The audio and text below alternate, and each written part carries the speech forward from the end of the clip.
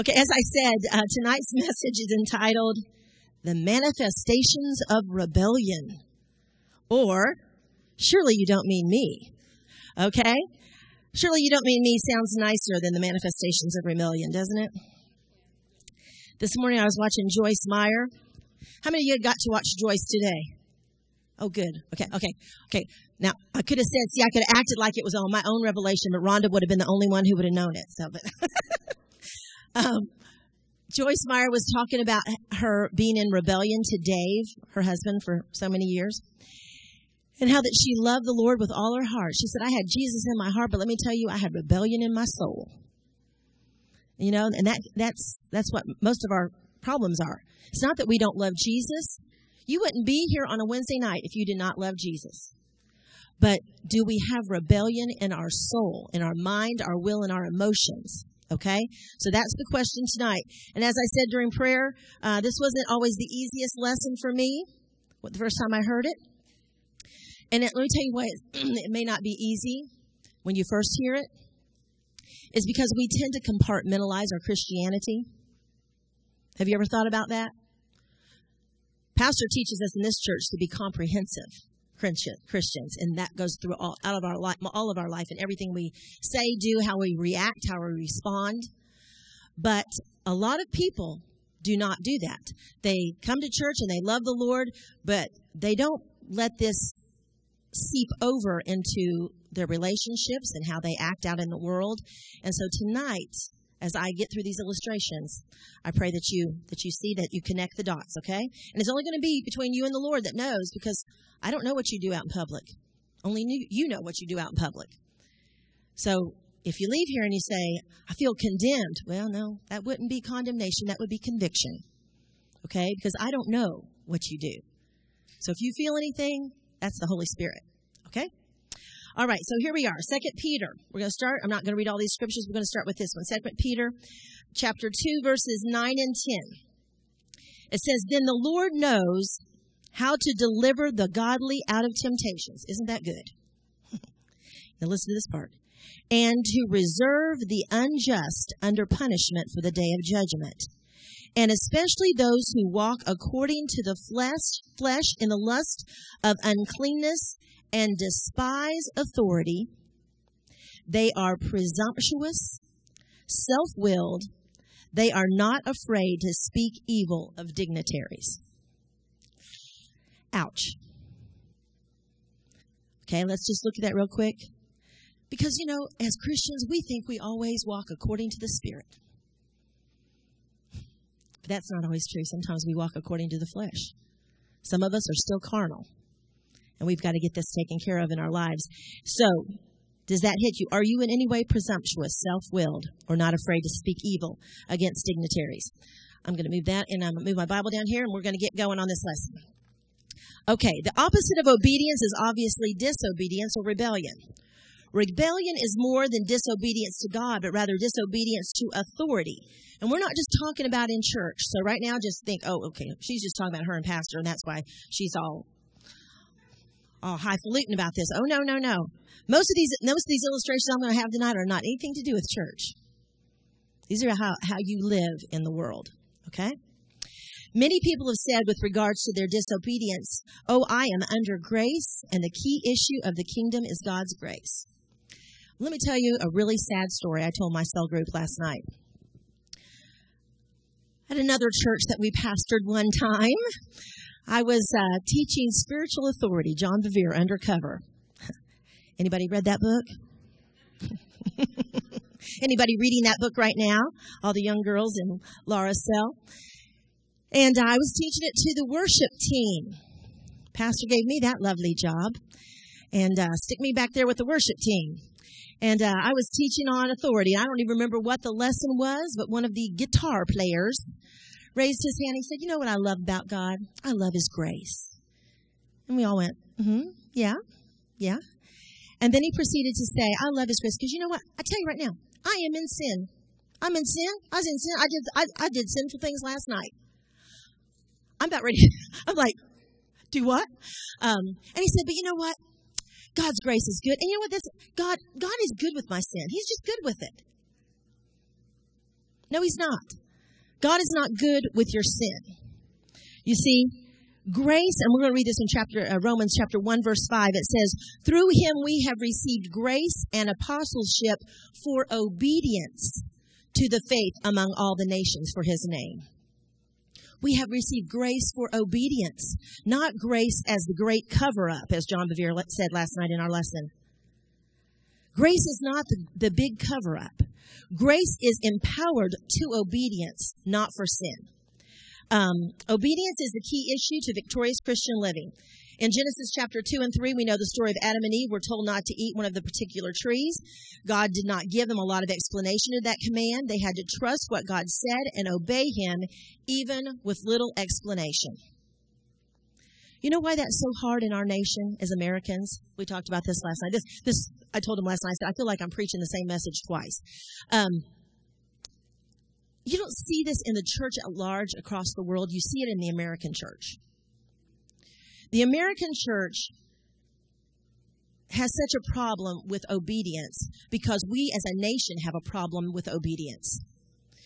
We teach our children. I mean, you just think about it now. I don't believe Miss Louise's her generation did this. That's why your children behave. But what scares me is when I see these 30-year-old kids raising their kids, and they want to talk with their kids and reason with them, and they want to. Well, I don't want to do that, Mommy. Well, honey, let me tell you why you need to do it. No, you don't tell them why they need to do it. You tell them you do it because I said you do it. I'm not going to sit there with a 3-year-old and explain to him why he should not walk out in front of a car. You know, I'm not going to explain to Kaylin every reason why she can't go to someplace. I mean, sometimes you might want to teach them so that when they leave the house, they have a reasoning behind it, but to know how to follow the rules when they leave the house, not just because Mother and Daddy said no. But there's sometimes you just look at your kids and you say no, because I said so. And you see, we have that's a problem in the American church, is because we want God to explain everything to us, and God isn't an American. And God doesn't have any need to explain himself to us. And so Satan got involved with Adam and Eve because he dealt with Eve's reasoning. And the whole thing is that Satan said, why obey? It doesn't make sense. And I know I've said this before, but I absolutely hate that bumper sticker that says question authority. I don't know if you've ever seen that. But there's a bumper sticker out there, big capital letters, question authority. Because there's a whole generation growing up that says, you don't do anything unless somebody explains it to you. That's wrong. So the results of their reasoning were catastrophic. Rebellion was not limited to their action, but started with their reasoning. One of the very favorite things that John Bevere also says in that teaching on the bait of Satan and Undercover, he says, submission doesn't even begin until there's disagreement. For you to say that you are in submission to someone, whether it be your husband, whether it be your boss, whether it be your pastor, whoever is your authority, for you to say that you're in submission to them when you totally agree with what is going on, the decision they made, we're going to go here on vacation, or we're not going to buy that car right now, and you agree with them, that's not submission. Submission doesn't even begin until you hear the words no. And I guess one of the saddest things in my life that has ever happened to me is I had a friend in this church who would stand beside me in teaching, and she would teach that like she believed it. And she would get up there and she would say, I'm going to tell you, ladies, submission doesn't even begin until you don't agree with Pastor and Tracy. And then there came a day that she didn't agree with Pastor and Tracy. And she hit the road. And that's sad. Because I'm telling you, all of this sounds really good, but it lives hard. I'm not going to lie to you and tell you this is easy to live. But this is what's going to transform us. This is what transforms us into his image. Into his image. When we do things that the world does not understand, when we are nice. Let me just give you an example. It's in the next part. Here we go. Practical illustrations of things we do that are subtle manifestations of rebellion. Number 1, a person who is not handicapped parking in a handicapped spot, saying, you surely don't mean me. A store announces the doors will close and all need to be out in 15 minutes, yet people still wander around. That's aggravating. If you're the one that's been on your feet at Publix for the last 8 hours, you don't want somebody wandering around. This is what happened to us in Gainesville, and it was such a testimony. We couldn't find any place to eat. That's a whole story in itself. We went to the Waffle House. Did y'all see that on Facebook? We went to the Waffle House. Oh, dear Jesus. I'd never been to the Waffle House before. That is quite an event, okay? Wow. Okay. Do you know that when they spill something on the floor, they don't wipe it up. They get out the sprayer and just start spraying down the floor. Even with people, when you're standing there, they're just spraying. I'm like, wow, how about that? Anyway, okay, I digress. Okay, so the second night, I said to Kevin, we get out of church at 10:30, and I'm like, okay, don't even try that. Let's just go to Publix real quick. Actually, we got out at 9:30. I said, Publix stays open till 11, I thought. And so Publix was right beside our hotel. I said, we'll just run in there, go to the deli, get some subs. So we walk in. As we're walking in the door, Kevin points to the sign and he says, they close at 10. We look at our watch. It's 5 till 10. I was like, okay, so this is what we do. I walked straight up to the deli, and you can tell they're already cleaning up the deli. And I said to the young girl, I said, are you still making subs? Because if you're not, it's okay. We will just get something else. And she looked at me and she goes, the store's still open. I said, I understand that, honey, but you've already cleaned everything up. So I'm asking you, is this going to kind of be, if it's going to be an inconvenience for you to make 4 subs for us, I totally understand. And she's like, oh, no, ma'am. Oh, no. Now, she treated us probably better than she treated anybody else all day because I went in there asking it that way rather than saying, bless God, the door is still open. It's 5 minutes. Make me a sub. Now, do you understand how many Christians would do that? A lot. That are very demanding. I'm just going to go ahead and get on my hobby horse right now. The way you treat a waitress, and I've never even been a waitress.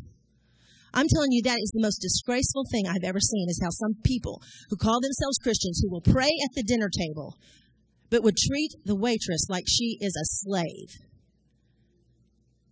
And I'm just going to tell you, if it says no substitutions, bless God, it means no substitutions.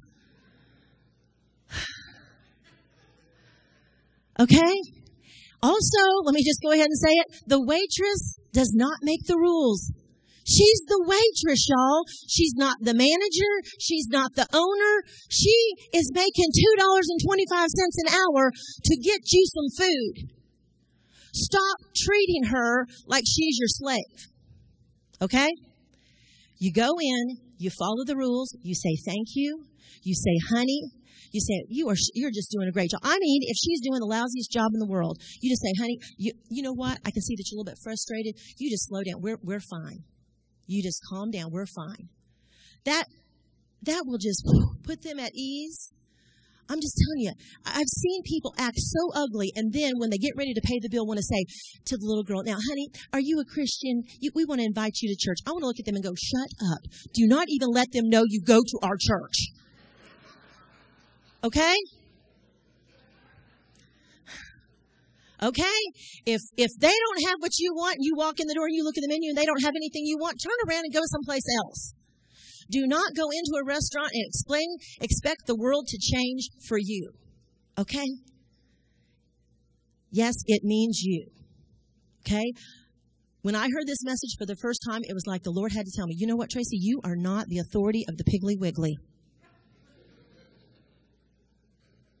And when it says, buy one, get one free, and it says this is the rule and only 2 per customer, that's what it means. Okay? All right, how about getting to the line that's 10 items or less and you have 25 and you're like, I dare them to make me move. What are they going to do? Do you know people that have done? What are they going to do? Once I get it up here, they're going to actually make me get it off? No.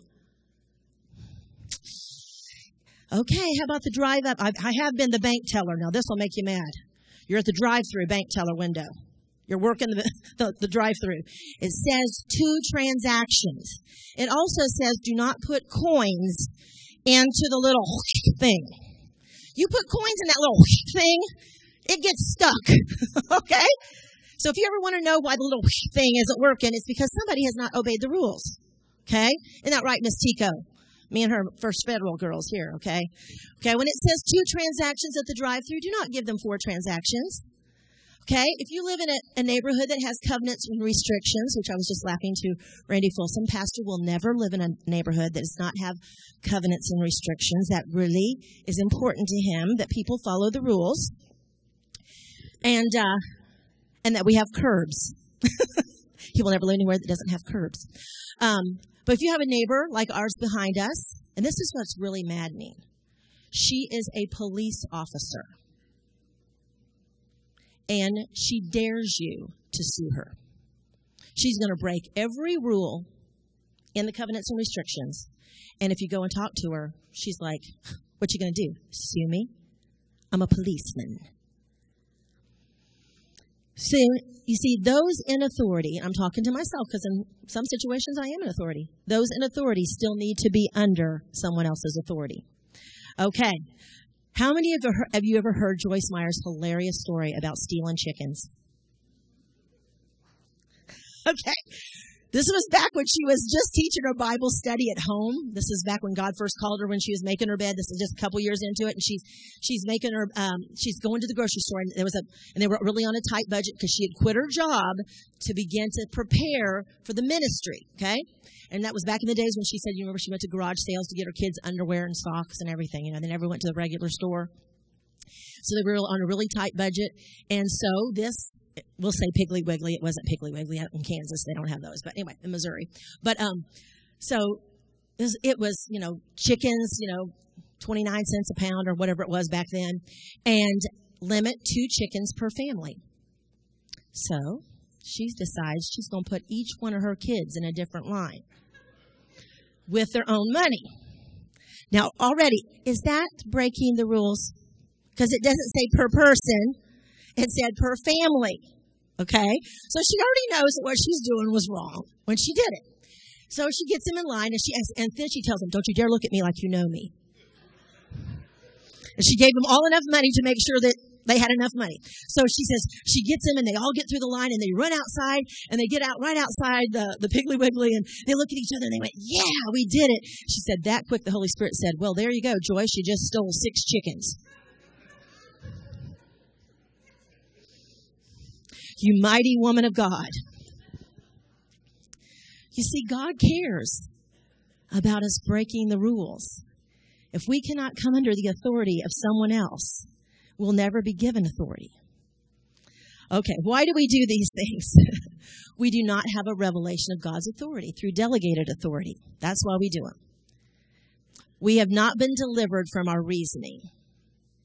If it doesn't make sense to us, then we break the rules, and that's not God's way. All right, understanding the root of partial obedience. Obedience is non-negotiable and never a compromise. 99% is not the standard in the kingdom. How about that illustration Pastor put there? 1% acid in water will still kill you.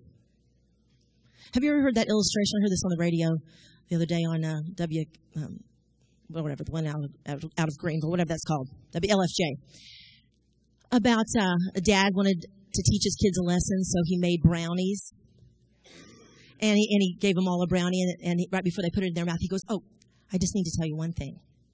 And they're like, oh, Dad, they smell so good. Hurry up, tell it. Hurry, I want to eat it, Daddy. And he's like, okay, I just put a little bit of cat poop in it. But it was just a little bit. It was just like a little smidge. They were like, yeah. He said, what? I mean, what? I mean, it's like 99% fine. It just has one little bit of cat poop in it. Okay? It still defiles the whole bunch, doesn't it? And that's the way partial obedience is. There is really no such thing as partial obedience. It's all called what? Disobedience. Okay. I had a child once, no names mentioned, who would say to me, well, I did most of the stuff you told me to do, Mom. I mean, that should count for something. It's one thing when they don't remember what you told them to. If they're little and you tell them, 3 commands and they can't remember 3 commands. You remember that stage? He was like, go to your room, pick up your toys, and hop in the bed. And you go up there and, they done 2. And you're like, what's the deal? And they're like, huh? They just look at, okay, that's different when they're little. But when they're 15, they know what you're saying, and they chose. Well, doesn't that count for something? Yeah, it counts for something. It's called disobedience. So you'll be grounded now, and we'll be taking your car away. You see, as long as you put up with that, that's what you reinforce in your children, is that partial obedience, which equals disobedience, is approved of in this house and is obviously approved of by God. But the problem is when they see it in us, and when they get about 15 years old and they have the nerve to say it back to you, like, well, what about you at the Piggly Wiggly? You see? They're smart. And you're teaching them things, whether you think you're teaching them anything or not. You're teaching them either obedience or disobedience by your own actions. All right. Somebody needs to smile at me because y'all look all real like Beverly, smile. Okay. To argue with God implies that God must get our consent or give us his reason for whatever he does. That's point number 3. In point number 2, I missed there. It said that back in Leviticus, and obviously we're not going to read all those chapters, but I looked them up, and those are all the rules. The rules about how you're supposed to eat the food and what you're supposed to do here and what you're supposed to do in the temple and how you're supposed to take a bath. And God didn't say, now, are you sure you understand? He just said, don't do it, don't do it, don't do it, don't do it, don't do it, don't do it. And then he just said at the end, I am the Lord your God. So, how does this manifest in our lives? How about this one? I'm not hurting anyone else. Variations of this is, it's my own life. No one should tell me what to do. It's no one else's business. Now, until last night, about 10 o'clock, I did not have the perfect illustration to go with this. But I was watching a television show, and it had the perfect illustration. It was one of those nursing shows at Hawthorne. I don't know if anybody have ever watched that yet. And she's a nurse, and she had this mother who was a drug addict. And the mother needed heart surgery, but she was a drug addict. And the hospital said, I'm sorry, we cannot give you a heart surgery until we treat your drug addiction. And her words were, it's not fair because DSS is going to take my kids. And it's not fair that they get penalized for my mess up. Well, you know what? That's exactly right. It's not fair. But the whole time she was probably being disobedient and doing drugs, she wasn't thinking of how that was going to hurt anybody else. All she's thinking about is what it felt like for her. And we've got to realize that our actions affect more people than us. Even if it's just acting ugly at Piggly Wiggly. First of all, it affects your testimony. It affects your children if they are with you. It affects if anybody knew you, your reputation. It affects your church other people that in church that say they go to church with you. It affects all of that. There was today, I went to get my hormones. My husband will be happy. Praise God for that. And perfect example again. Standing in line. I walk in. I walked into the middle of some kind of altercation between the lady working at the pharmacy and this man picking up some prescription. He was hot. He was acting very unbecoming. He refused to sign the paperwork that the woman she got it for him eventually, and she was trying her best. I mean, you talk about struggling to give a customer service. She was struggling. She was trying to be happy, trying to be smiling. He was acting like a jerk. And his about 16-year-old daughter was there with him. She was mortified. She kept saying, Daddy, just shut up and just take it. Daddy, just sign the paper. He was just going off. And I'm just like standing back about 5 feet thinking, woo, okay. And then the lady was trying to be kind of humorous, trying to break the ice a little bit. And she said, oh, do you work for her or something? He goes, I don't work for anybody. Nobody in this world tells me what to do. And that lady said, well, isn't that good for you? And he just grabbed his paper and walked out. And his daughter was just like, I'm so sorry. I'm so sorry. He thinks he's not affecting anybody else. His poor daughter is thinking about that the rest of the day. Unfortunately, you know what? That's probably normal in her life. All right. My current situation exempts me at this time. Point number 2. If they only knew all the details, they would understand my disobedience. This is a unique time and a unique situation. That's kind of like parking in the handicap spot. It's raining, and I can't get my hair wet because, after all, I just did it. No, that doesn't work. Here's a couple other stories. When we were on staff at Evangel Cathedral, we had Benny Hinn come. We were the last church that Benny Hinn came to before he went to the huge coliseums. And, of course, Pastor Baird was on staff, one of the staff pastors of this large church. And, he was like the police cop. He had to go around and enforce all the rules and stuff. And had made it clear from the platform. Announcements were made out, nobody could have missed it. There is to be no food in the sanctuary. Go take a lunch break. There are restaurants available. You're welcome to eat in the foyer. And, it was a huge church. There were plenty of places to eat. But please, no food in the sanctuary. Pastor walks in, and there is this group of about 6 or 8 people, and they're sitting down on the floor about halfway down. Of course, it was a huge sanctuary. It's 4,000.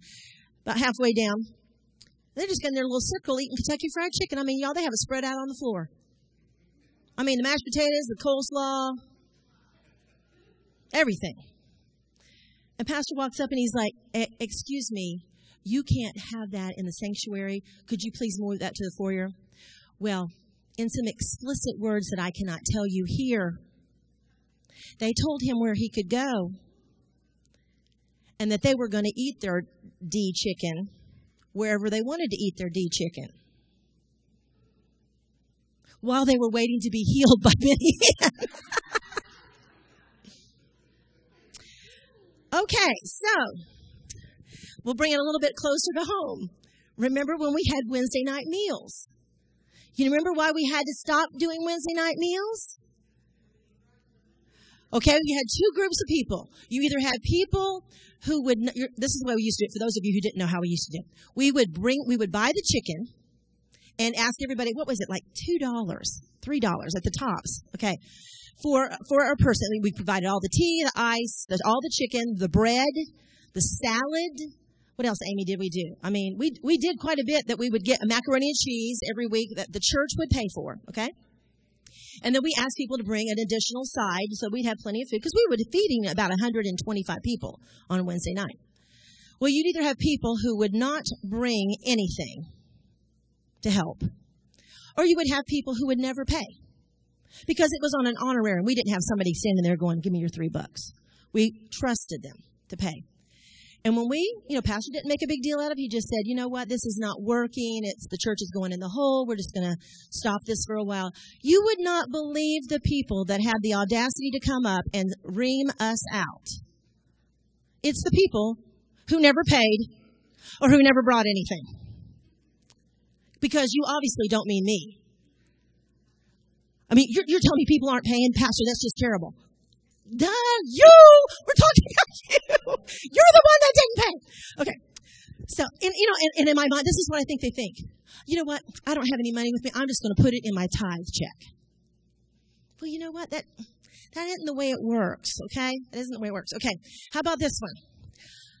I would tithe because I know that's what the Lord says, but, the Lord would understand my situation right now, and I can't tithe. The Bible does not say, do you not rob God, unless, of course, if things are a little tight right now. Then you're allowed to rob it. Okay, it doesn't say that. How about committing adultery? God would understand. You think that I'm teasing on this one. God would understand because, you see, my spouse just is not spiritual. I know people who have had affairs with other spirit-filled believers because their husband did not believe in speaking in tongues. But Joe over here does. And so God would want me to be with Joe because we are one in spirit, because we both believe in speaking in tongues. You obviously don't mean me. Yes, we do mean you. Okay. All right, how about number 3? My intention or my motive was good. Variations of this are God knows my heart. Somebody last night said that. They said, I know what's going to be tomorrow night's lesson. It's going to be, God knows my heart. God understands my needs or my intentions. Okay, here we go. This just happened last week at the Forward Conference. Oh my gosh. I know that God has done a work in my life because I did not totally lose it on this one. I did, however, lose it on the kid blowing the air horn in my ear when I turned around 3 times and said, please don't do that. That's hurting my ear. Then I turned back around and he'd go, ah! So I looked at Tyler and I was like, I turned around, please don't blow that in my ear. Did you hear me say that hurt my ear? And he just looked at me. I turned back around.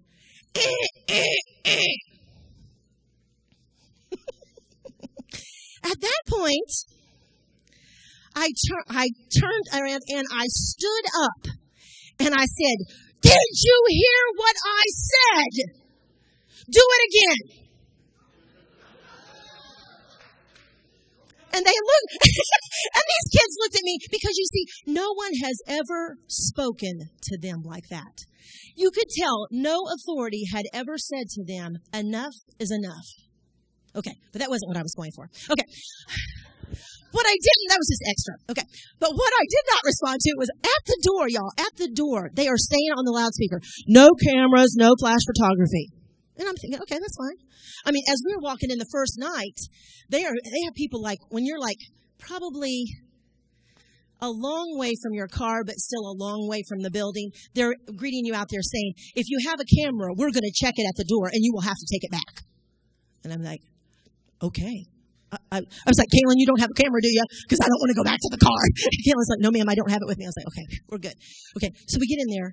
Service starts. Y'all, if there is 10 cameras in there, there are 2,000 cameras in there, okay? I mean, flash, flash, flash, flash. I mean, we're 10,000 people in this room. I mean, there's flashes. I was just like, oh, my goodness. Okay, the next day, they do it again. We're going to open your purses as you're coming in the door. You know, you're showing your wrist bracelet and you're opening up your purse to these people that you don't know and you're having to prove that you don't have a camera in there. And there's this kid sitting right beside us who's just standing up taking pictures. And I'm thinking, what is he thinking? I didn't get mad. I'm just thinking, there's nothing I'm going to do about it. It's not hurting me personally, so like the other kids, I won't say anything. But I'm thinking, what is running through his mind? And I can imagine it's something like this. I'm taking these pictures for the kids at home who didn't get to be here, who aren't getting to experience this awesome thing. But you see, it doesn't make it right. Rules are there for a purpose. Because I'm just telling you, Israel Houghton probably doesn't want his free pictures plastered all over the world, okay? He sells pictures, he sells things, and these artists don't want free stuff out there. That's just part of it. Okay. All right. God never said if your intentions are good, you will eat of the fruit of the land. It did, in letter D, it did not matter what Cain's motives were when he brought the wrong sacrifice. When God says, bring a lamb, you can't say, well, I brought my best squash.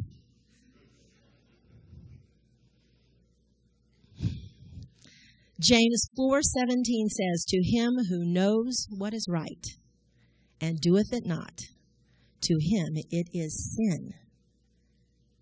It's not a, oops. It's not a, you obviously didn't mean me. Point 4. What I gain outweighs the consequences. These are the people that live by the rules. It is better to ask forgiveness than it is to ask permission. Have you ever met people like that? Have you ever met people who actually say that out loud? We had a staff pastor like that once at another church. He laughed and said that was his motto in life. And my husband said, well, that ain't going to work here. And it didn't for very long, because even though he laughed about it, I didn't really mean it, his whole life proved that that's what he meant. He would do things wrong and test pastor to see, does he really have the guts to say something to me? You know, and pastor had patience for probably about 1.5 years, and then he had the guts to say, hasta la vista.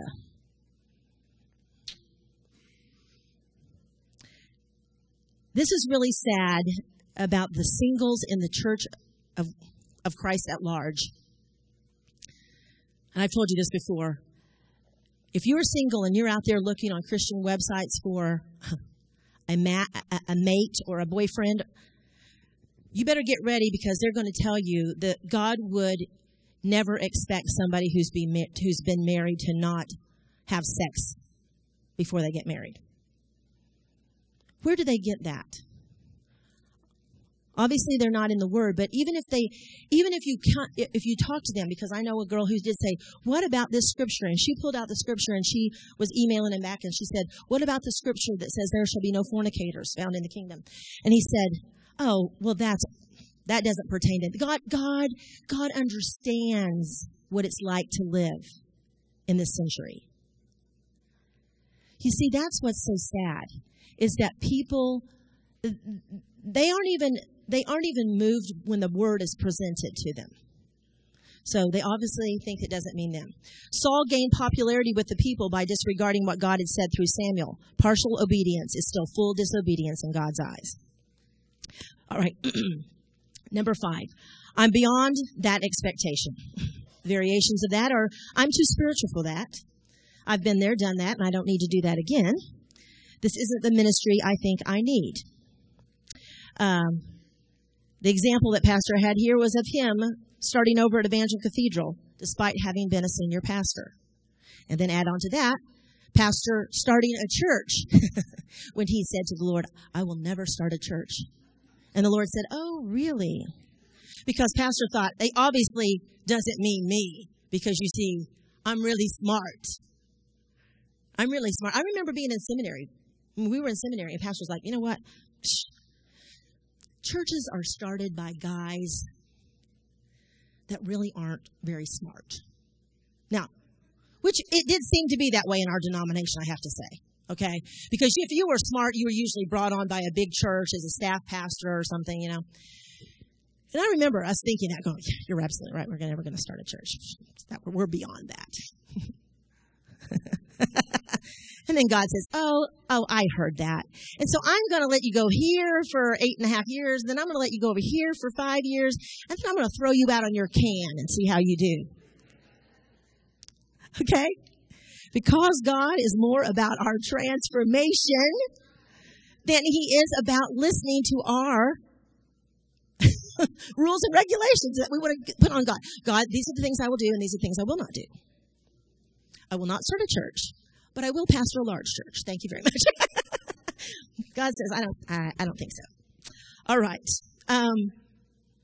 We all need pastor's DNA. And some have said no to Bible memorization, to scripture reading, to working in the nursery, to encounters. And you know what? That's fine if you don't have a desire to be in any form of leadership. You know what? We're not all about controlling your life or strong-arming you to do anything you don't want to do. But you don't get to make up the rules of how you want ministry to work in your life in this place, because pastor is the authority in this place. You know what? I don't get to make up my own rules, because you know what? I'm not the pastor. I come under him. When he says do it, I say okay. When he says don't talk too long, I say yes, sir. I don't get to look at him and go, well, that obviously doesn't mean me, because I'm married to him. That doesn't work. Okay? All right. How important is this to all of us, really? Well, the repercussions of partial obedience, which is actually called rebellion, which is actually called sin, can tear a destiny out of your hands.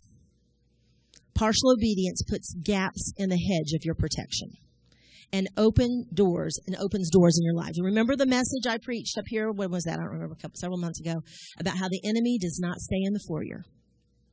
When the enemy gains legal access into your life, he has full legal ground to go into any area of your life.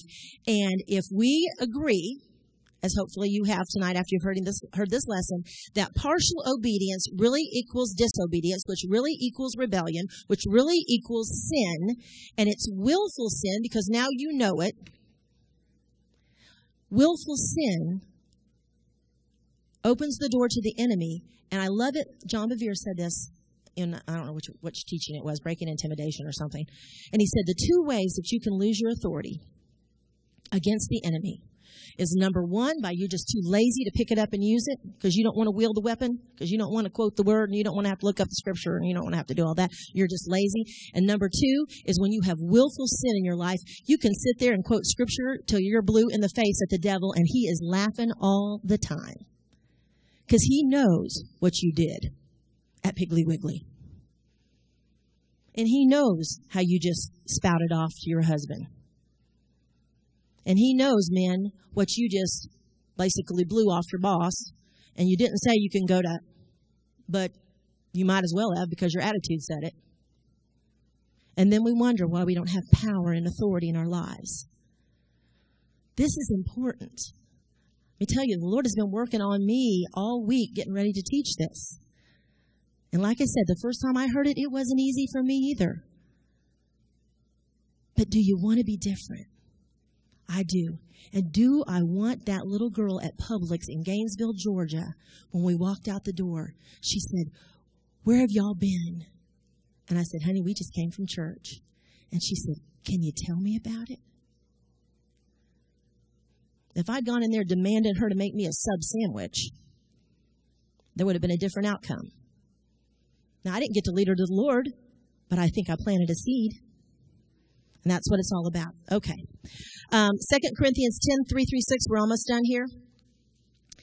For though we walk in the flesh, we do not war according to the flesh. For the weapons of our warfare are not carnal, but mighty in God for pulling down strongholds, casting down arguments and every high thing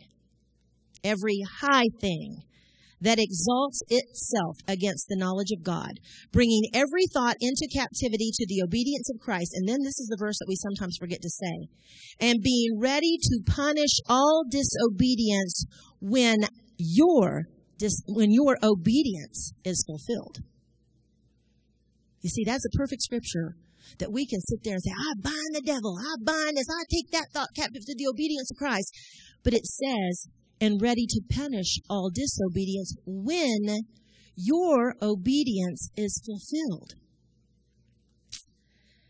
Then there is the Matthew 7:21-23 scripture that says, not everyone that says to me, Lord, Lord, shall enter the kingdom of heaven, but he who does the will of my Father in heaven.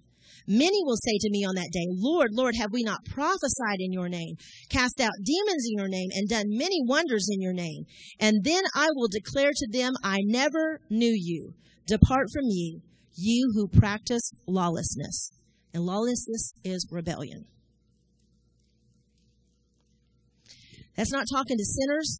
That's talking to some pretty powerful looking charismatics. We're talking people who are casting out some devils. Prophesying, thus saith the Lord. Polly talked about some preachers. If you have not ever read John Bevere's novel called Rescued, you need to read it. It will change your life. We, as a church, one summer we all read it about 3 years ago. Also, another great book is The Final Quest by Rick Joyner.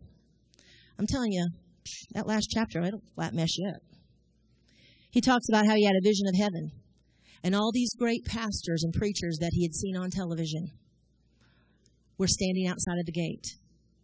And he said, if I said their name, you would all know them. And I said to them, how can you not have made it? And they said, well, we all started out well, and we really loved God with all our heart. But then you know what? We kind of got just a little too big for our britches. We started to believe our own press, and we started to believe that the rules didn't pertain to us, and that what everybody else had to do, we didn't have to do.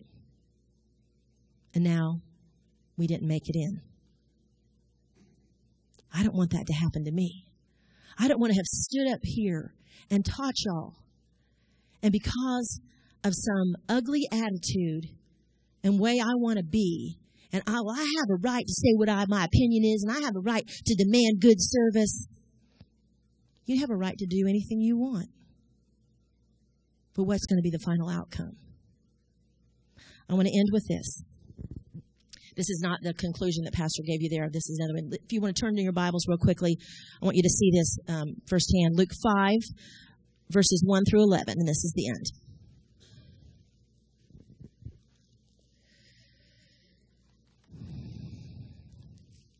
Luke 5, 1 through 11.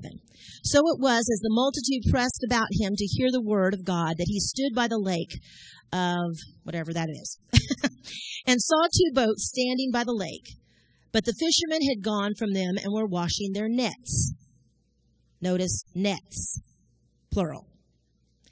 Then he got into one of the boats, which was Simon's, talking Peter, and asked him to put out a little from the land. And he sat down and taught the multitudes from the boat. And when he had stopped speaking, he said to Simon, launch out into the deep and let down your nets, plural, for a catch. But Simon answered and said to him, Master, we have toiled all night and caught nothing. So what's he saying? He's basically saying, you know what? You stick to preaching and I'll stick to fishing. You know, I'm tired. I don't want to hear. I've heard your preaching now. It's good, but I'm done. But he knows better than that. So he says, but nevertheless, at your word. So he's trying to be spiritual. How many of us have said that? We roll our eyes at our boss. Sure. Whatever you say. Look at our husbands. Sure, dear. Exactly what you say, baby. Can I tell you how many times I have done that? And Kaylin has said, Mama, I saw you roll your eyes at Daddy. Was that teacher? That teaches you get to roll your eyes at Daddy. When you get married, you get to roll your eyes at your husband too. Is that right? No. So then I had to repent. And then she says, the little prophetess, are you going to go in there and tell Daddy that you rolled your eyes at him? Yes, I am. You can go with me. So, honey, I just need to tell you I roll my eyes at you. So, okay. Now, let me tell you, as my husband says, somebody make you clean up your mess a couple of times, you'll stop messing up. Okay, so here we go. Back to Peter, rolling his eyes at Jesus. All right. And he says, nevertheless, at your word, I will let down the net. Is that what Jesus had said? No, Jesus said, let down the nets. And he said, fine. Let's just compromise and tell you about it. He doesn't go through all, but he's in his heart, he's going, fine, I'll let one stinking net. Okay. And then they had done this. They caught a great number of fish, and their net was breaking.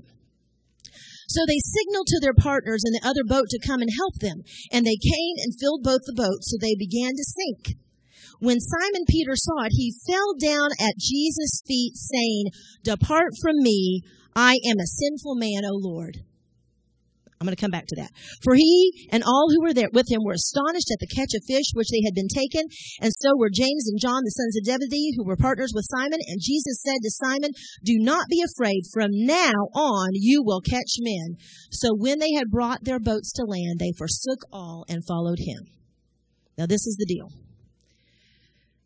When Peter saw, because I'm just telling you, I have the same temperament as Peter. I know when I'm being a smart behind.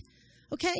If you have my temperament, don't act like you don't know it when you're being the way you are. You know it. I know it. Don't act like I didn't know. Oh, did that hurt your feelings? I didn't know. Yes, you did. When we're acting like that, we know we're acting like that. Peter knew he had disobeyed. He rolled his eyes at Jesus and he put down one stinking net. The scholars say that they made so much that day in fish that it was over a month's wages. And this is what I feel like the Lord, Peter was smart with his mouth, but I'm telling you, the guy got some revelation. Okay? I believe, and in that moment, when he got all that fish and they were sinking the stinking boats, that Peter, it came to him, if I would have just obeyed him, we could have made enough to live for a year. Now, do we all think, you obviously don't mean me? Yes, we have all been there, done that, got a couple t-shirts. The question tonight is, will we be like Peter and repent and say, yep, I did it. That was me. But Lord, I want to change. I am, what's the part say? I am a sinful man. I am a sinful woman. This is not a mistake. This isn't a character defect that I need to work on. No, it is called sin. It is rebellion. When I think I am the boss, when I am not the boss, that is sin. So tonight, I'm just asking us to admit what we are. Because what is Jesus? Jesus didn't go, yeah, you low life. What did Jesus say? Jesus said, now, Peter, now that you see it and you've repented, now get out there and catch me some men.